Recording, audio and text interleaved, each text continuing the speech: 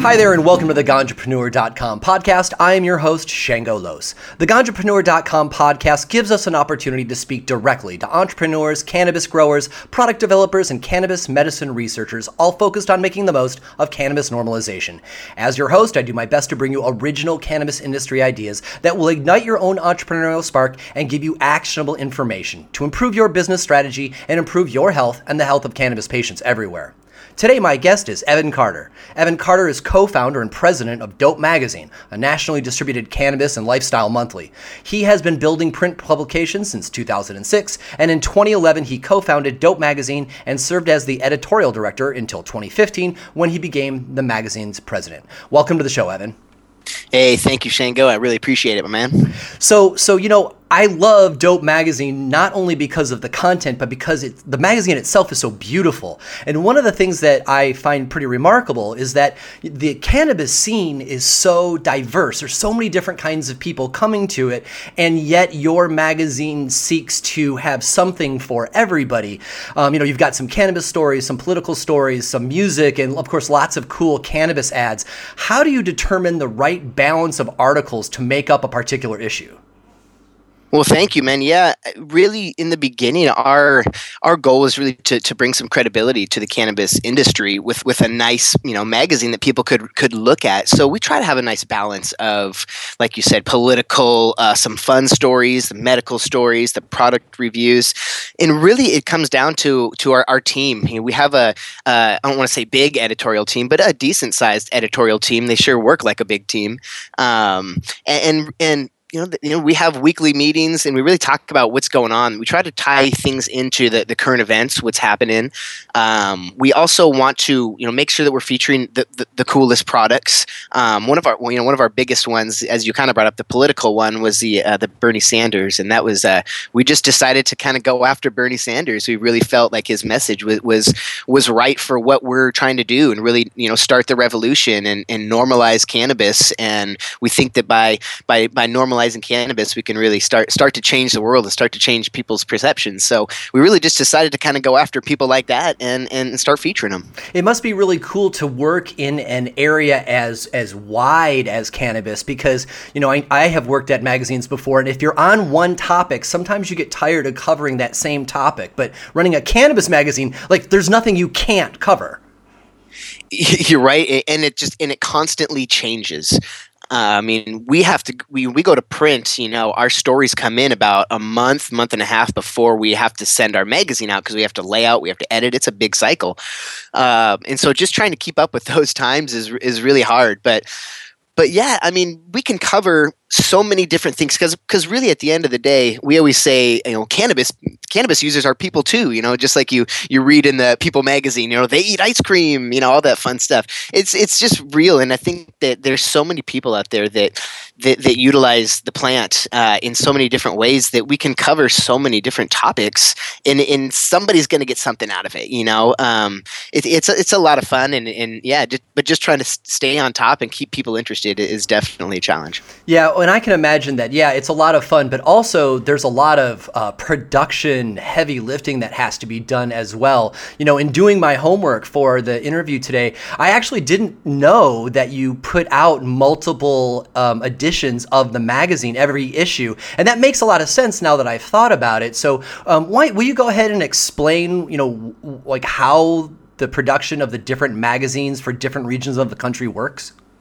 Yes, it's funny you say that, because we just last week we're trying to get on the same terminology with just the whole staff about how the magazine is built, because people call one section something different, and so we had this big meeting about, hey guys, call this part the national section and this part the regional section, because it is pretty confusing. So what we do is we print about 135,000 magazines a month, and they're distributed all over the U.S.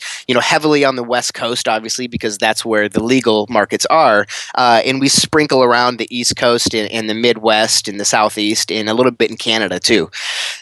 So we print a national section, which is about 64 pages, and that really we call it the national section because it can really span everywhere. People in Florida can read a story about it and get it. People in Washington can get it. And then each market, we have what we call a regional extension. So it just depends on how big that market is how many pages it will get. So Washington and Oregon have about 64 pages added on to the 64-page national section that we print. California, we do a Northern California and Southern California, and each of those have about 40 to 48 pages each. Denver, or the Colorado edition, has about 48 pages. And we just launched in Arizona, which has about 16 to 32 pages. So we really want it to be localized, just because you can't, I can't get the same strain in Washington as I do in Oregon. So if we're going to print an Oregon magazine, we really want people to be able to get that information and go to the store and find those products and meet those people and see those gardens and know what's going on just locally. We never wanted to be the big guys up at corporate going, "Hey, Arizona, talk about this," forcing stuff down their throat. We want our boots on the ground to be able to pick out what the kind of stories that they want to feature. And if you want to excite people to a new strain that might be localized, you want to make sure that they know that they can get something. It's no fun to read this awesome strain review or product review and it's like, oh yeah, that's not even available in your state. That's a drag. Exactly, and that's the reason that some of our staff always says, "Why don't we just do a big national magazine?" And it's like, well, we can't, because I can't feature. The Blue Dream in Washington is different from Blue Dream in Colorado. Is different from Blue Dream in Florida. It's different. There's different things in each market. So yeah, and what we really want to do is the national section is really made to kind of showcase where cannabis can go. That was our other problem, is that we started to do this national section and we were sending it all over the East Coast and the Midwest, and a lot of it, as we first started, was very positive. It was just, check out this ginormous garden and what everything could do, and it's kind of like the cannabis promised land. It's not perfect up here, but it's a lot better than it is down in the Southwest and in the Midwest and in the East Coast. So we really wanted to create some compassionate content as well and make that more local, because I didn't want to send out a magazine that was talking so positive about cannabis and having some woman, in Texas say, "Well, yeah, that's great, guys. I'm glad that you can walk into a store and buy cannabis, but my husband just got arrested for having a joint behind his ear."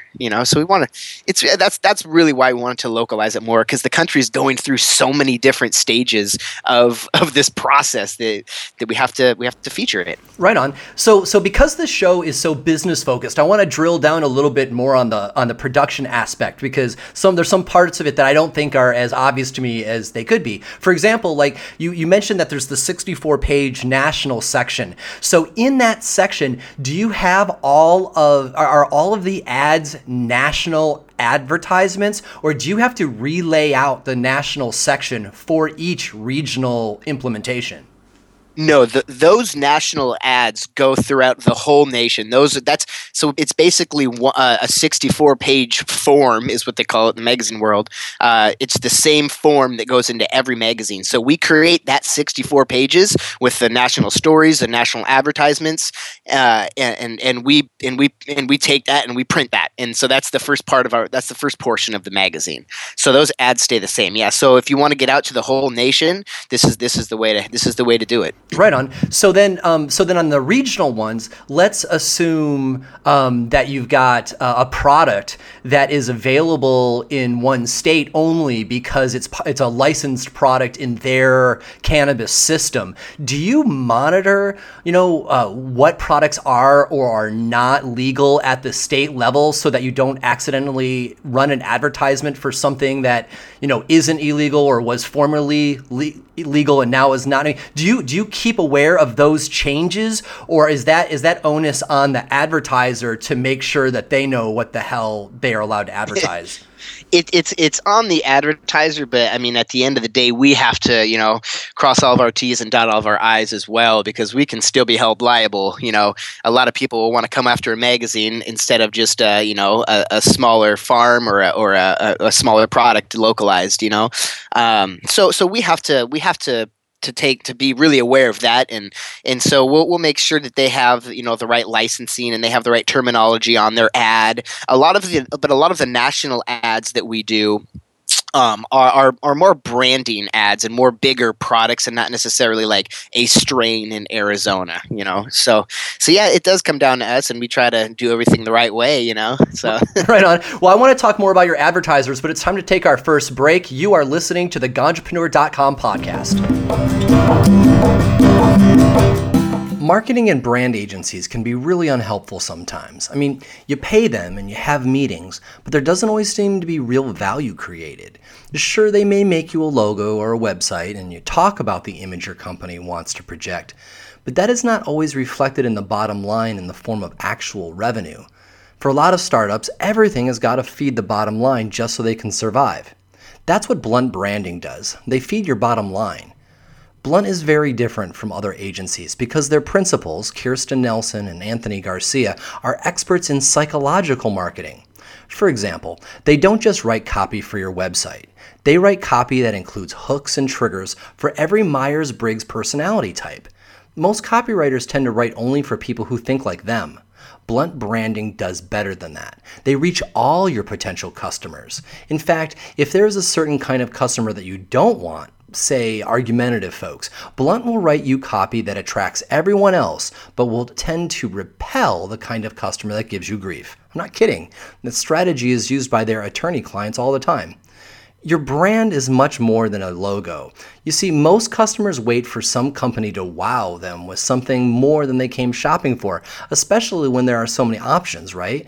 They're looking for a brand to anticipate their questions or solve their problems or just make them feel seen, heard, and valued. I know that can sound corny, but we all know that we buy from the companies we feel most engaged with, and Blunt Branding will get them climbing over your competitors to get to you. If you cannot risk business failure, you should be working with a marketing team who understands that their goal is not just to make you pretty, but to directly increase your sales success too. Go to bluntbranding.com to find out more. Do you consider yourself a Ganjapreneur? Well, Ganjapreneur.com has an array of stylish gear with various versions of our name and logo. Go to Ganjapreneur.com/gear to see what is available. Everybody loves our cozy t-shirts and warm hoodies, but one of the most unique items is our Silky Photo t-shirt. It's printed on every surface, front, back, and sleeves, with a big full-color bud photo. The shirt feels silky like a soccer jersey, and all over the shirt you see a macro photo of a cannabis flower. You can easily see the trichomes and hairs. This is a shirt that will get a response from folks. Whenever I wear mine, people always mention how dank it is, and they ask me where I got it, which is, totally convenient since we happen to sell them. So go to Ganjapreneur.com/gear, that's GEAR, and choose a style that's right for you.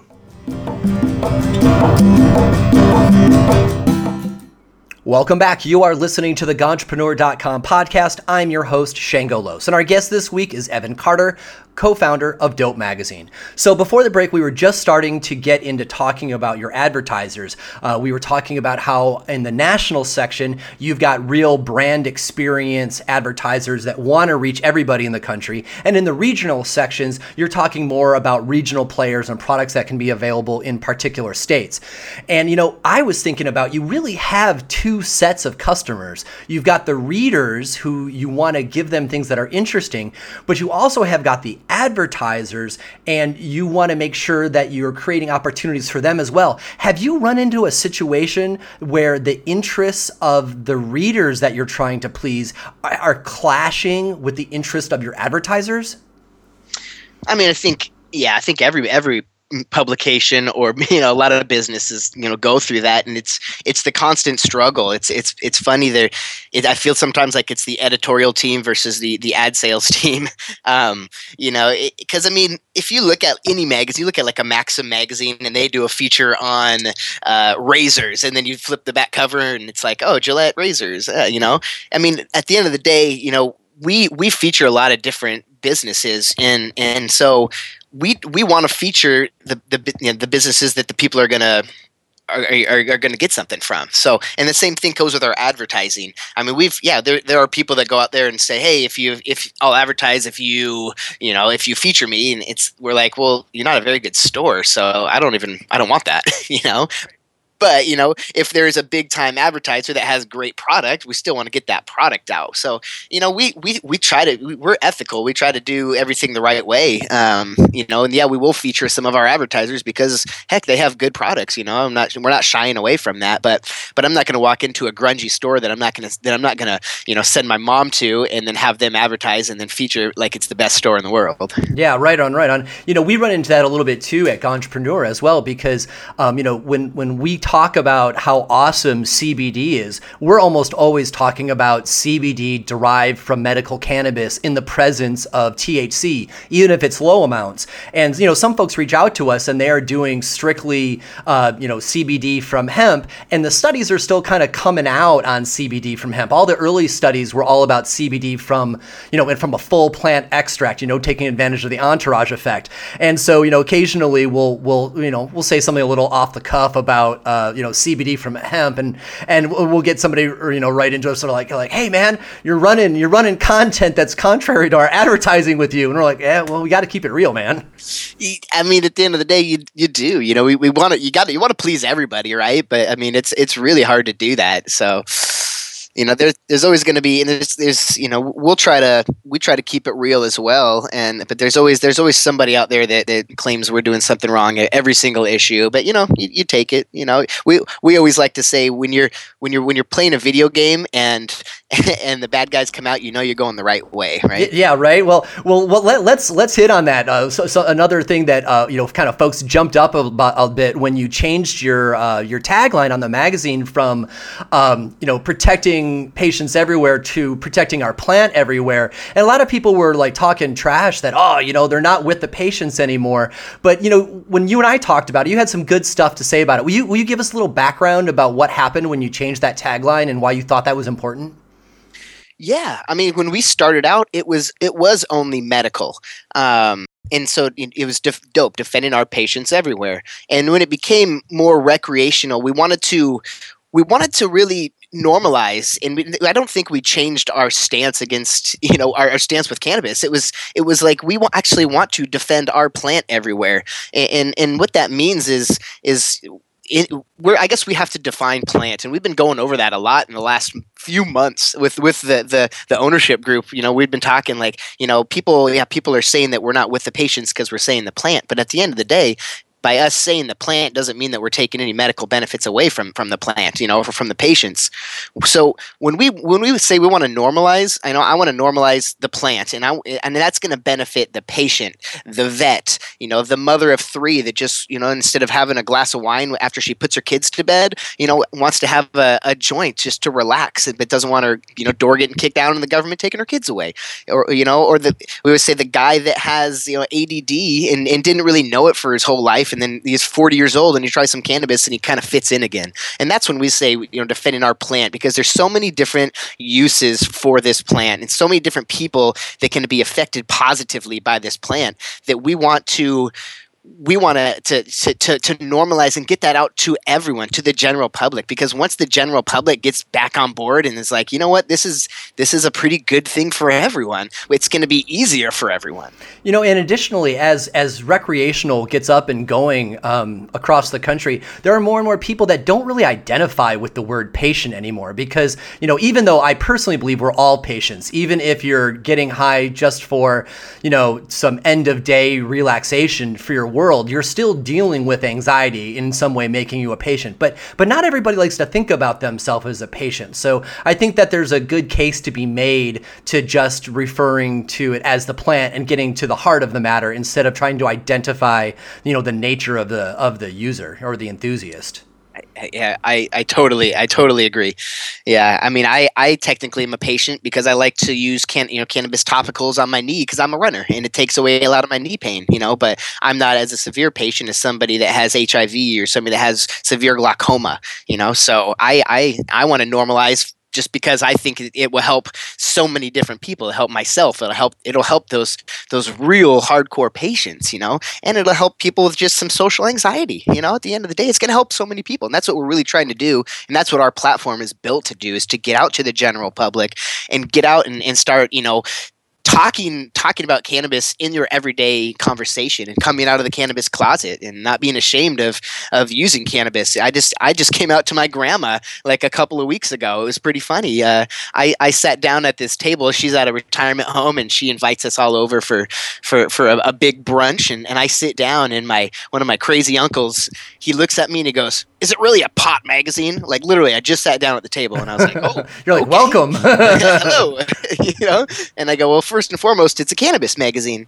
And he goes, "Oh, geez, I'm not even going to get into that. That stuff just makes you lazy and grumpy and despicable." And I was like, "Well, geez, I don't think so." And my grandma looks at me. She goes, "Do you take cannabis?" And I was like, "Yeah, Grandma, I'm a cannabis user." I said it. I'm open. I'm free. And it's just funny because he really thinks that by that I'm this lazy like stoner, and I'm like, you know that I run this pretty big company, right? And I'm a volunteer coach, and I have a stepkid, and I'm a family man. You want to call me lazy? Why don't you come into my corporate office and tell the 35 people working 80 hours a week that they're lazy? Like, come on, man. Yeah, absolutely. It's funny too how sometimes because entrepreneurs like you and I were in the public and we're telling our stories, that sometimes we overshare. For example, I was doing a presentation, I don't know, like a month ago at the Cannabis Entrepreneur Summit with Greenflower Media, and I mentioned in my my presentation, blah blah blah, when I was smoking cannabis in college, right? And my mom had never heard that I was already smoking pot back in college, and when I in the moment, even though I was speaking to 8,000 people in 64 countries, my mind at that moment was, oh, damn, I hadn't talked to my mom about that yet. And she's watching this thing live, And so after the event and everything, I went and I called my mom and I'm like, "So, Mom, did you catch that bit?" She goes, "Yes." And I'm like, "Oh, no, that's so terrible." Yes. So, yeah. So, hey, I want to move forward and back at the same time. Before you started Dope Magazine, you ran a local music magazine in Seattle called D-List.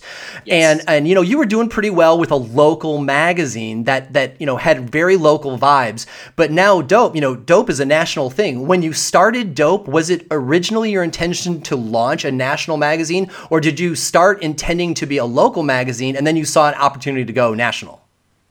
Well, I think being an entrepreneur, when you assess a situation, you look at the what it could be, So when we first started Dope, we wanted it to be national. We didn't know how we were going to get there. There's no roadmap for it, but we knew that one day cannabis will be legal, federally legal, and that we could have a platform to speak to cannabis users throughout the nation. So yeah, we started it locally because that's all we had. That's how we had to get started. But at the end of the day, our plan was to go national, and it took us a few years to really figure out how to do that and to make the mistakes. And luckily, as you mentioned, I ran D-List magazine, which we started in 2007. And so we made a lot of mistakes. I mean, me and my business partner, who's currently with Dope as well, we started that magazine with a $5,000 loan from my dad and ran it for 7 years. And I mean, that's a pretty big accomplishment. Yeah, man, sure is. We made a lot of mistakes, but we learned. And so we learned how to not make a magazine and how to overcome those mistakes and rolled that right into Dope. And that gave us a pretty good start on how to at least figure out how to start making a local magazine the right way, and then jumping into national. Even with D-List, we launched we started in Seattle and we launched down in Portland, Oregon after about 2 years.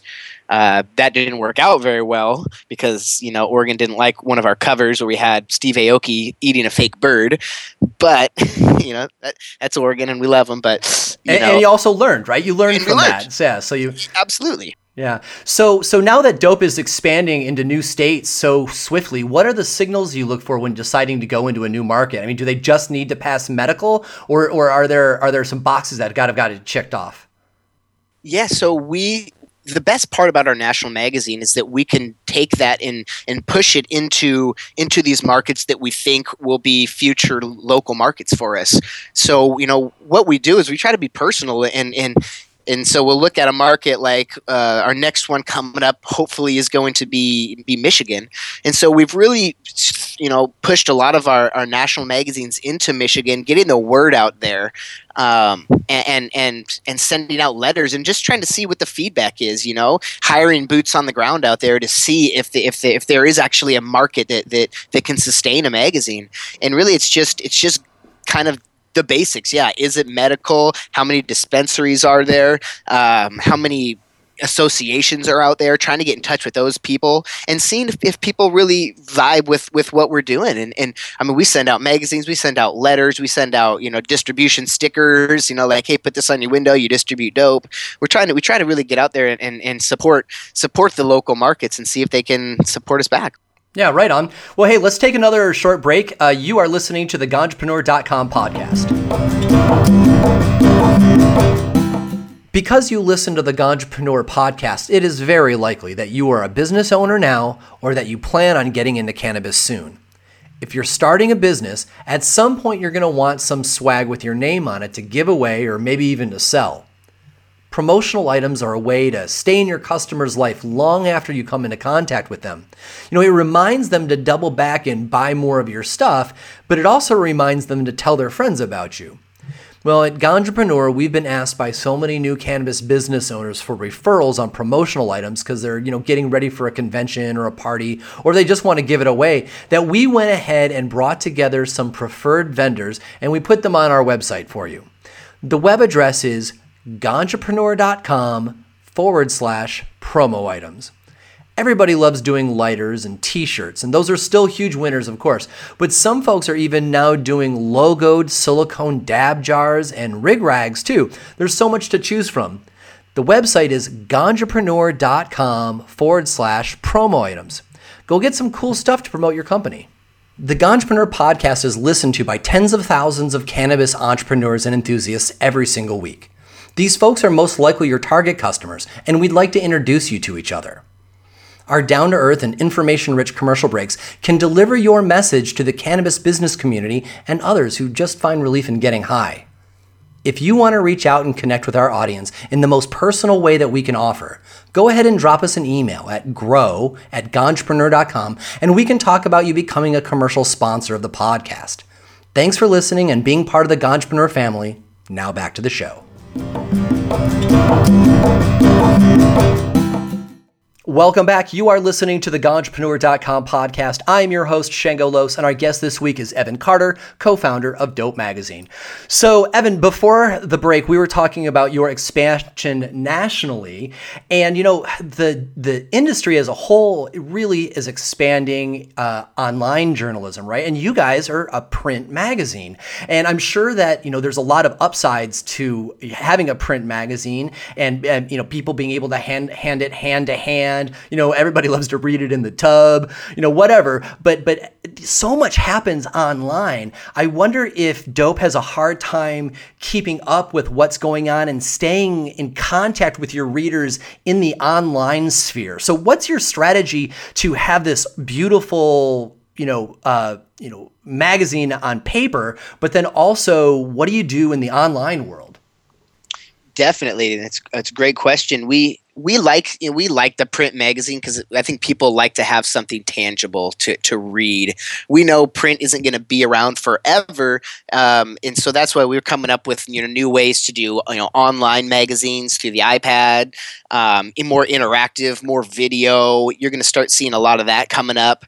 But for right now, the print magazine. I mean, we get rid of 135,000 every single month, and they go. We get people calling us for more, so we know that's working. But really to stay in touch with our digital demographics, it's it's different, you know. I mean, for the print magazine, we're about a month and a half ahead. So some of our print content we'll take from the magazine and we'll launch it digitally as well. But we have to be able to keep up with the times, with everything changing. That's what we are really trying to utilize our online platforms for, is utilizing them to talk about the change in legislation, the breaking news.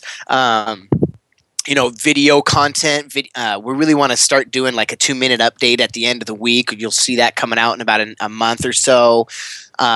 Product reviews, really interactive. And since we are a lifestyle brand, we just think that, living the dope life and showcasing that through videos is really going to connect with our readers. I just love the fact that we have this ginormous staff. Well, ginormous as in about 35, 40 people, ginormous to us, that is just, it comes from so many different walks of life, and showcasing that and how they utilize cannabis via videos. I mean, they're writing video scripts right now. My team is, right now, and it's a lot of fun to see what everybody comes up with and how we can stay connected, because we want to exude the dope life and let people know that they can do what they want and be a cannabis user. Like I love the fact that I coach, a volunteer coach at a high school. I run a business.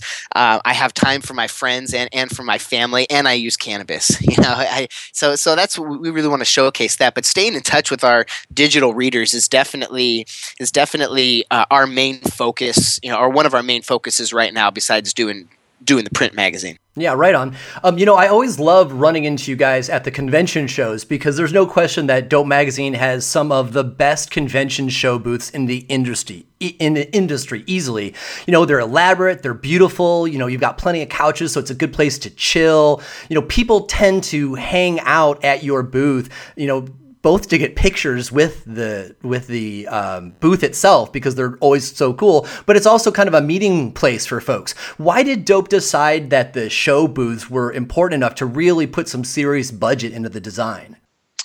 Well, we want to be, we're the lifestyle brand. We want to be a big lifestyle brand in cannabis, and so we have to exude that at the conventions. We want people to come and sit down and talk with us. We want it to be just a connection for the whole cannabis community to come meet people. That's who we really are. We're out at all of these different conventions, and we're meeting people so we can put people together, connect the cannabis community. That's really one of our main goals. That's really what we're worth, is all of our connections. I mean, if you ask anybody, they'd probably know my CEO, David Tran, or the crazy Asian guy with the big hair. They probably see him out at every single convention. If you've ever been to a convention where Dope is there, you know David, because he's probably shaking your hand and made you feel like $1 million, because that's what he does. He makes everybody feel great because he wants to connect everyone together. And so we really try to put a big focus on. We have a great events team. They really come up with some unique concepts, like our airline concept for the past about 4 to 5 months at the conventions. You'll see that, where it looks like you're sitting on an airplane, and we have benches, or we have little couches where you can come and relax, and it's really just a metaphor for us taking off throughout the whole nation and trying to connect everybody. Well, that's actually going to be my next question. So, like, the airplane is certainly the most elaborate booth of yours that I've seen, and I saw it at CCC PDX last year. And when I saw it, I really imagined that you would get some rough feedback from some people in the industry, because it is beautiful, and it's got airline stewardesses, models wearing short skirts. And it is, it's pretty fair to call it pretty sexually objective, right?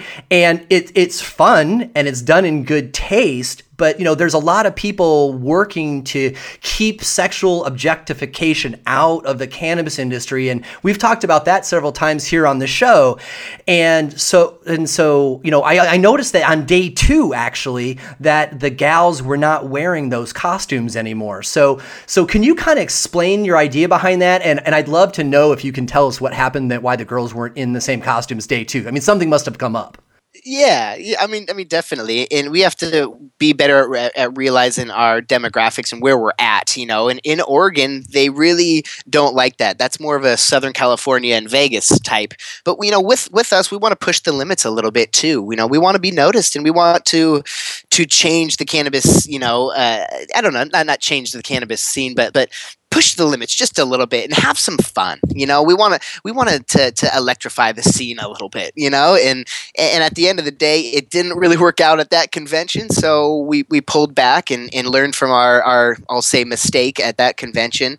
But still, at the end of the day, if we go down to Vegas and do a big convention down there, that we might bring them back out. But it really just depends on the territory and the different demographics around the nation. As a pure branding play, it certainly worked, right? Because there was fully a line of people wanting to get their photos taken in front of the airplane design, in front of your sign, with the stewardesses, because it was visually remarkable, all the colors, and it was also stylized. So, all of those people are all posting those images to their Instagrams, and there's Dope Magazine in every one of those pictures. So, to that point, it was very successful. Exactly, and we want to get out there and be, like I said, one of the top cannabis brands, and we want to do it the right way. And so you'll see, if we make a mistake, we'll come out and change it. Yeah. We'll correct it. So before we wrap up here, there takes a lot of effort to coordinate a magazine the size of Dope that has got different issues in different regions of the country and gets up to 130 pages in legal states. Have you gotten to the point yet that putting out the magazine is just a reasonable workflow and you've got enough people to help you? Or are you still at the point that you were in the early days where there are things still keeping you up at night and you've got that startup mentality where you feel the stressors? Do you have enough routine built in yet where you don't have the stressors that a lot of the rest of us are still having as startups? I mean, definitely we are still definitely a startup. We let ourselves know that every day, so we still keep that pressure. I'll say our systems have gotten a lot better. We've hired great people that have really stepped up and taken a leadership role in the company. I mean, I remember 2 years ago in January, I was making 3 magazines. I was making Washington, Oregon, and Colorado. I was doing all the content for all of them, laying out all the flat plans and doing the editing. I was doing everything with the help of an editor and a couple and content providers. But now we have 2 full-time copy editors with a senior editor, a content director, a design team of 3 people, or 2 full-time and 1 part-time.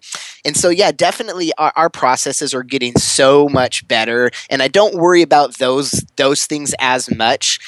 Because we truly have an amazing team. But there's other things that keep me up at night, growing the business and doing things the right way and making the next moves and growing too fast and, having to cut back on things. I mean, that stuff still keeps me up because there's no roadmap. I keep saying there's no roadmap to making a national cannabis magazine. We're just trying to figure out how to do it. So the mistakes that you make, keep you up at night. But as an entrepreneur, you just keep going. I've had a knot in my stomach the last 2 weeks because of some of the things we have to do to keep things rolling. But you just do it and you keep moving forward. And if you learn from your mistakes, you're going to be successful. Right on. Fantastic. Well, Evan, we are done for today. Thank you so much for taking some time from your busy schedule to be on the show today. Oh, thank you, Shango. I love chatting with you, my man. Anytime. Evan Carter is co-founder and president of Dope Magazine. You can find out more at dopemagazine.com. You can find more episodes of the Ganjapreneur podcast in the podcast section at ganjapreneur.com and in the Apple iTunes store. On the ganjapreneur.com website, you will find the latest cannabis news, product reviews, and cannabis jobs updated daily, along with transcriptions of this podcast. You can also download the ganjapreneur.com app in iTunes and Google Play. For info on me and where I will be speaking, you can go to shangolos.com. Do you have a company that wants to reach our national audience of cannabis enthusiasts? Email grow@ganjapreneur.com to find out how. Today's show was produced by Michael Rowe. I am your host, Shango Los.